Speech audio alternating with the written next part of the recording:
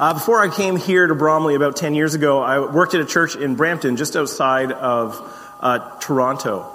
And in that role, I worked with younger people. And so one of the things that you do, well, at least I did, when you work with younger people, is you take an interest in their life. You go, hey, what do you do? What are your pastimes? Do you play sports? Are you in drama? What are you into? And so you get to know them.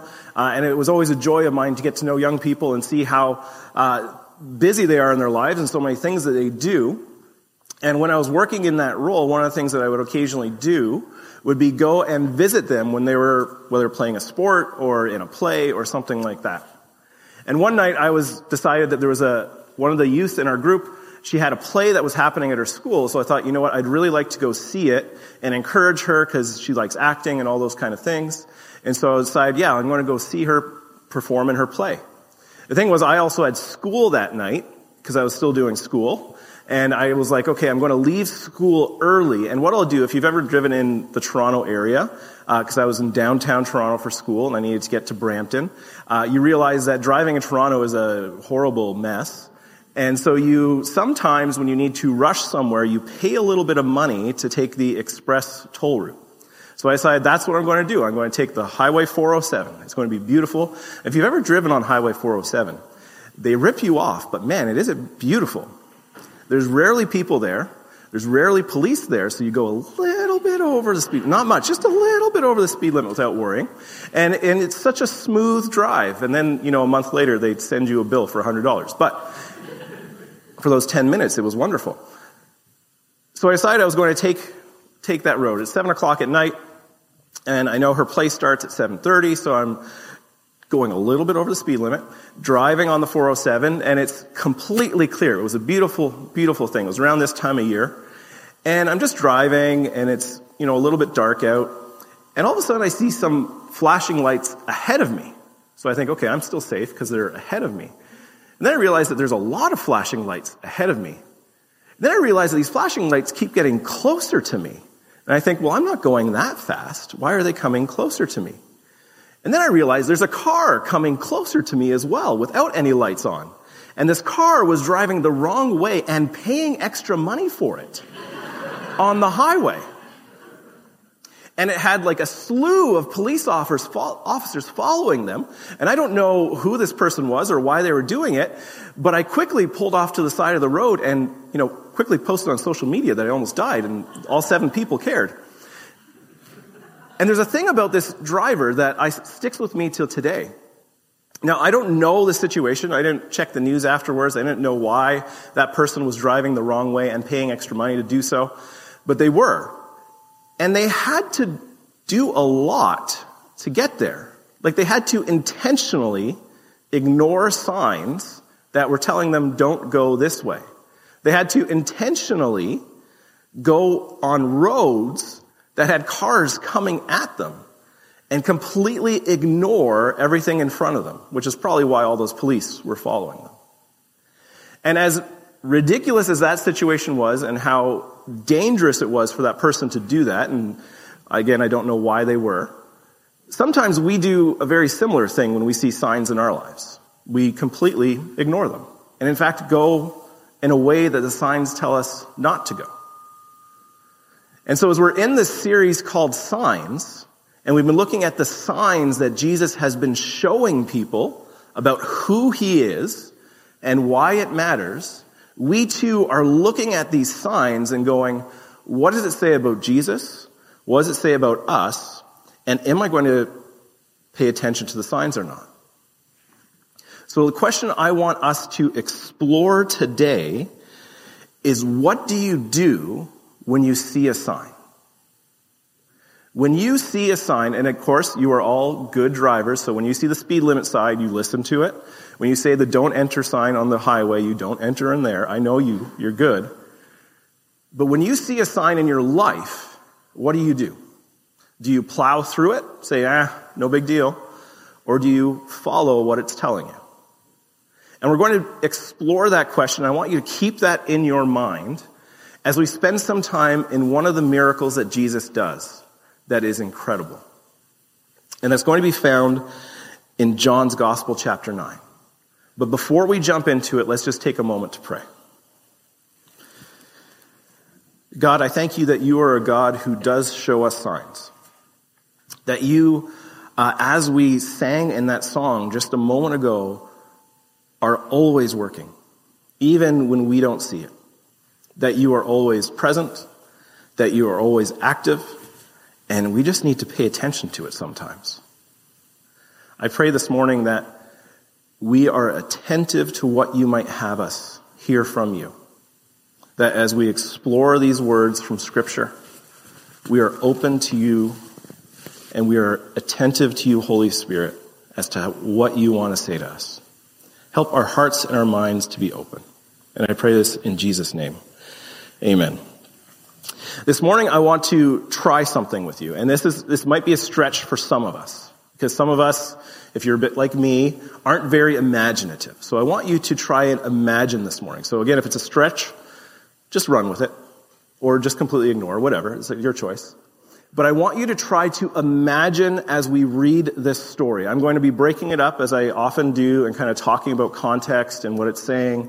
But I want to try and get you to imagine yourself in the story that we're going to look at. There's a host of characters that are in this story, and I think each of us can relate to the characters in some way.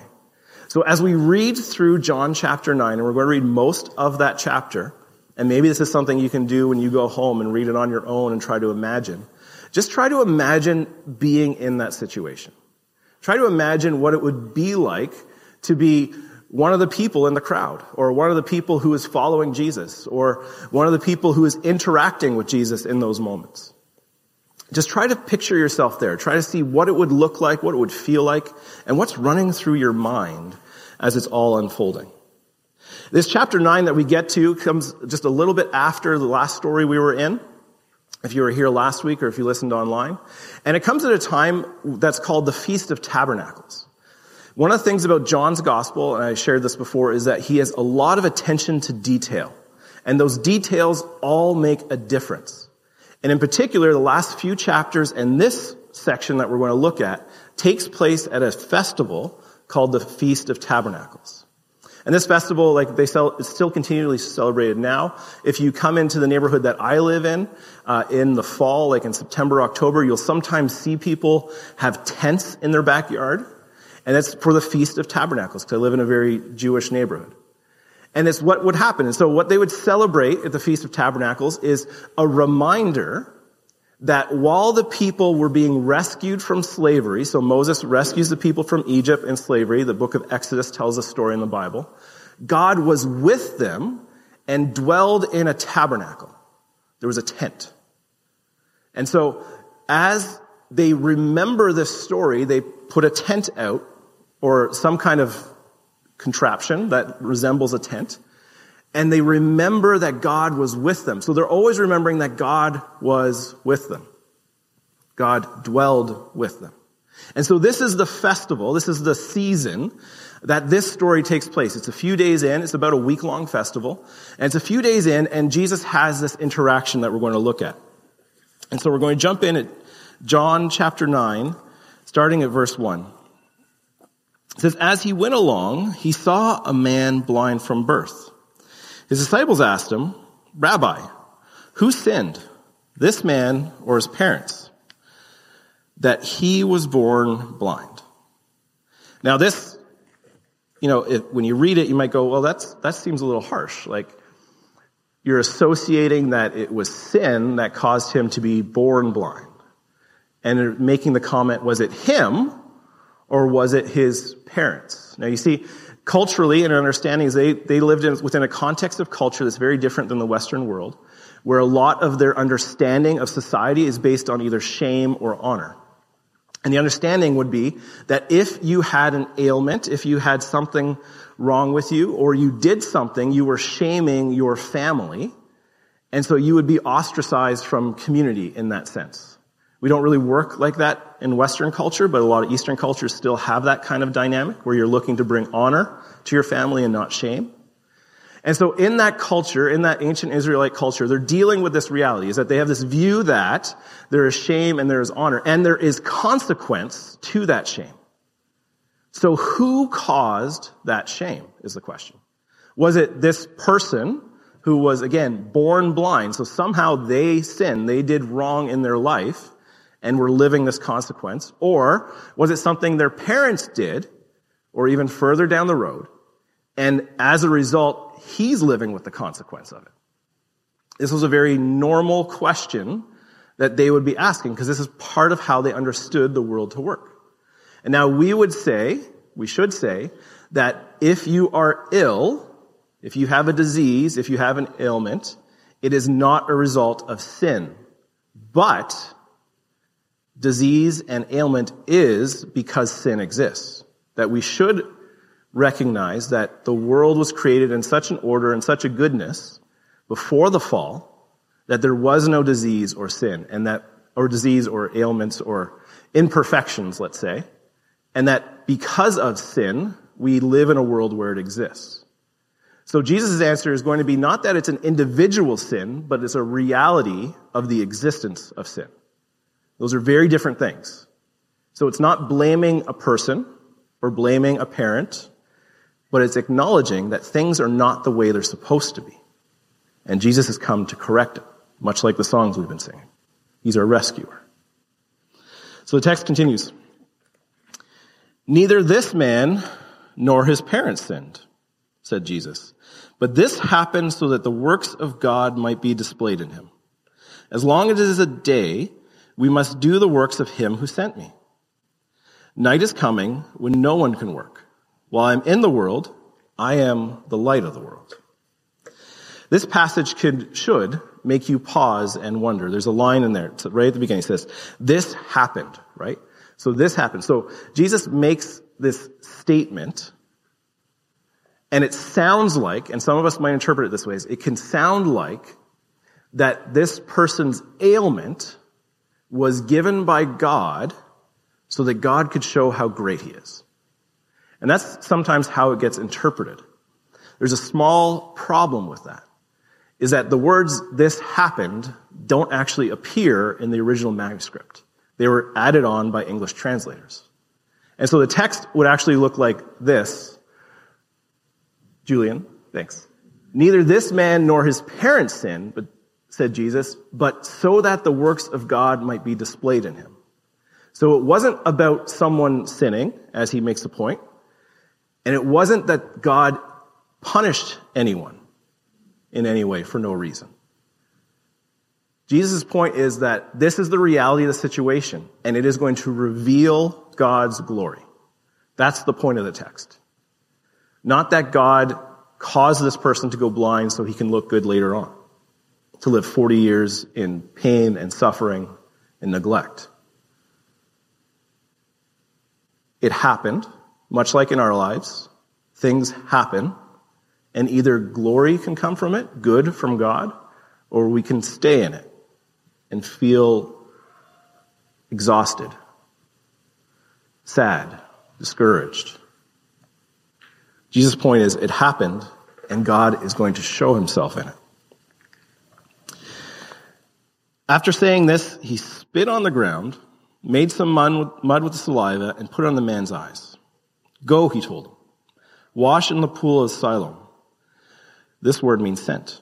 So the man went and washed and came home seeing. So in that moment, what happens? Pretty clear. Jesus performs a miracle. This man grew up never seeing. Can you imagine what it would be like to never be seeing and then all of a sudden see? And how terrifying that would be. I know just when I open my eyes in the morning, it's pretty terrifying. But I would imagine that never seeing people, never recognizing people, never recognizing shapes, never recognizing color, never recognizing light in its fullness would have been amazing and terrifying and overwhelming. Just that flood of the senses. But Jesus does it. He heals him. He heals him, puts mud on his face, and says, go and wash. And so the man goes and washes. You would think, if there's mud on your face, good reason to wash, for sure. And it's a healing. That's the sign. So that's the sign that Jesus performs. And now the question becomes, what do you do with that sign? And here's where I really want you to try to imagine, as best you can, into the story. Imagine what you do with that sign.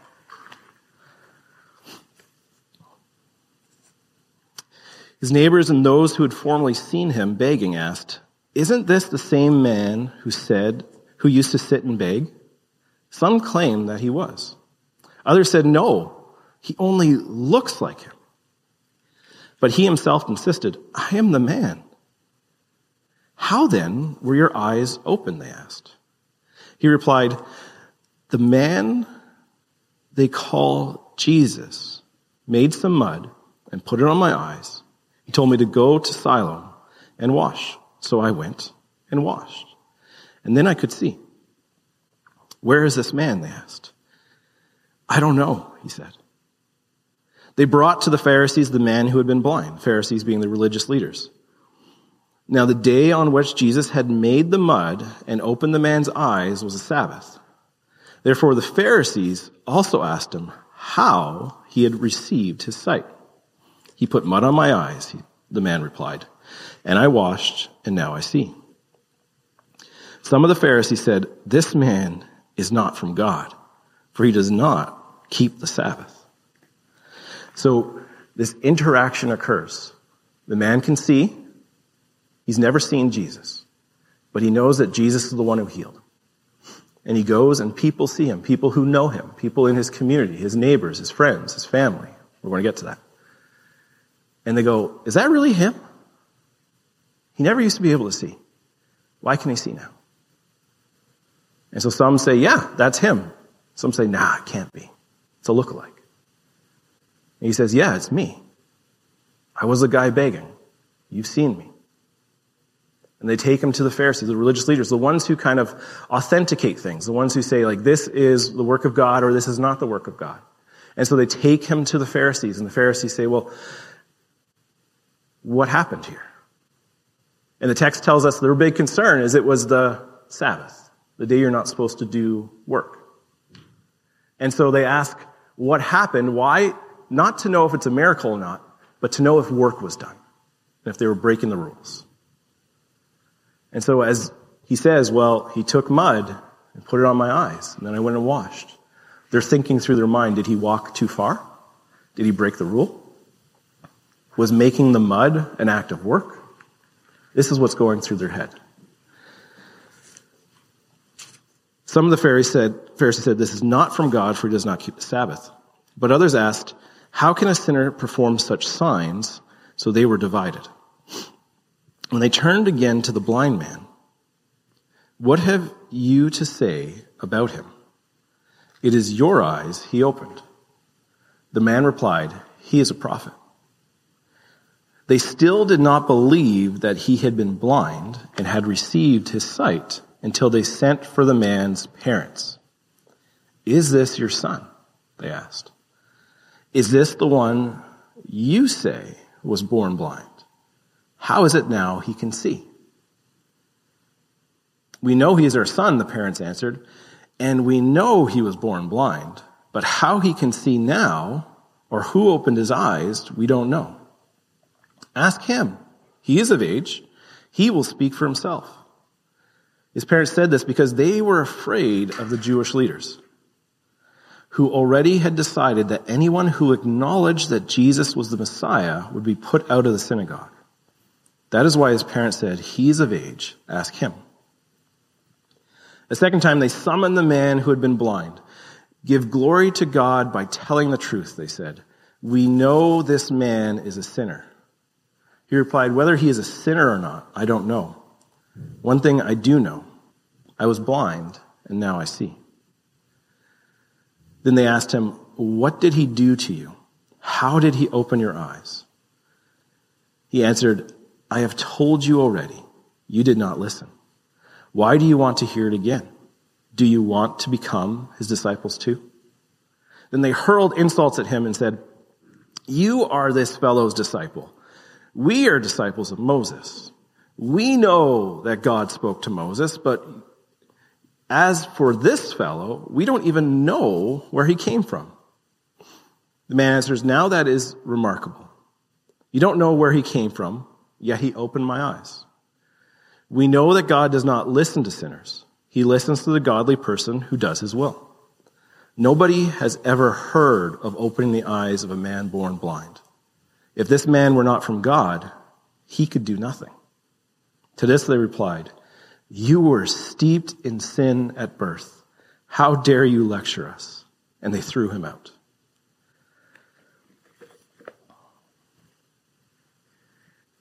As the story is unfolding, as they are inquiring, as they are asking him, like, tell us what happened, they're pressuring him and saying,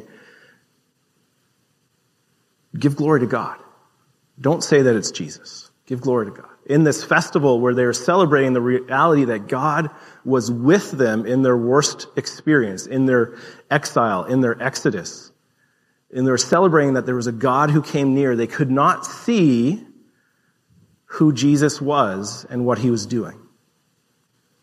That he was God in the flesh amongst them. And as they're questioning, as they're badgering him, they finally get to the point where they say, "You're out. You're not with us anymore."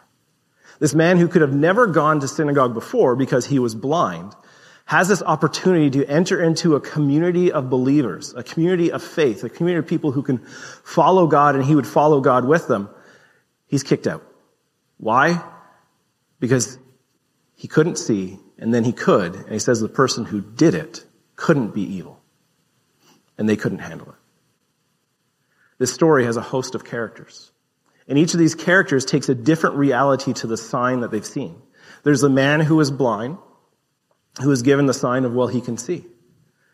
Jesus tells him to go wash his face, and he does, and a miracle occurs. He listens, he obeys. You have his neighbors, his friends, his family, who are divided. They're wondering, well, maybe this isn't real. Maybe this isn't the person I thought it was. You have his parents who say, yeah, that's him, but I'm not too comfortable saying how it happened. You have these Pharisees who are divided saying, well, this doesn't make sense. This isn't how we work. This isn't how God works. They've decided how God works, and it's not that way. And so when we get into this story and we try to imagine it, we have this man, the Pharisees, the family, the neighbors, we have all these characters. And I want to ask you, who are you in this story? Are you the man who was born blind, who hears Jesus and does what he says? Are you the neighbors who see a sign and go, it can't be real. It can't be real. Are you the family who see the sign but then decide, I'm going to deny it for now because it's too difficult to admit that this is true? Or are you so stuck in your belief system that you can see a sign and say, that can't be a sign because it doesn't work with what I think I know, like the Pharisees? When we encounter a sign, and we all get signs every day from God, we have a reality just like these people in the story. And as we can imagine ourselves in the story, who do we imagine ourselves to be? Hopefully none of you imagine to be Jesus, because that would be a little bit egotistical. But who are you? Are you the one that hears Jesus and follows? Are you the one that doubts, says it can't be real? Are you the one that knows it's real but ignores it? Are you one that fights against the signs that are right in front of you? Each of us has to answer that for ourselves. We're all at different places in our lives. But the reality is true, is that Jesus is who he says he is. As we've explored through John, all these signs were pointing in the first century world to who Jesus is, and we too get to hear the story of who Jesus is through these signs. But there's also the reality of who Jesus is in our lives. And for some of us, we've been sharing that story as well. And so, with that in mind, who are you in someone else's story? Are you someone who sees the signs and tells others like this man? Are you someone who maybe saw the sign but tells other people to doubt it, be unsure, or to ignore it? Or are you putting rules and stipulations on who Jesus is so people can't come to know him? These signs are evident in your life, and how you display them is important as well. Whether you're trying to figure out who God is, you're seeing the signs of other people's lives. Or whether you've been following Jesus for a long time, you see the signs in other people's lives, but you're also a sign for others. What kind of sign are you? Are you a stop, turn around, get away? Or one that brings life into the right directions? Who are you in someone else's story? Can you confess to the miracles that God has done and share those with others? Or do you just try to push people away, not even realizing? A few weeks ago, I gave out these little books, which are like a compilation of the gospel stories. And what I invited you to do, we had them out on the back. I put out 80 of them. And I put out 100 or so. But what I invited you to do was to take 2.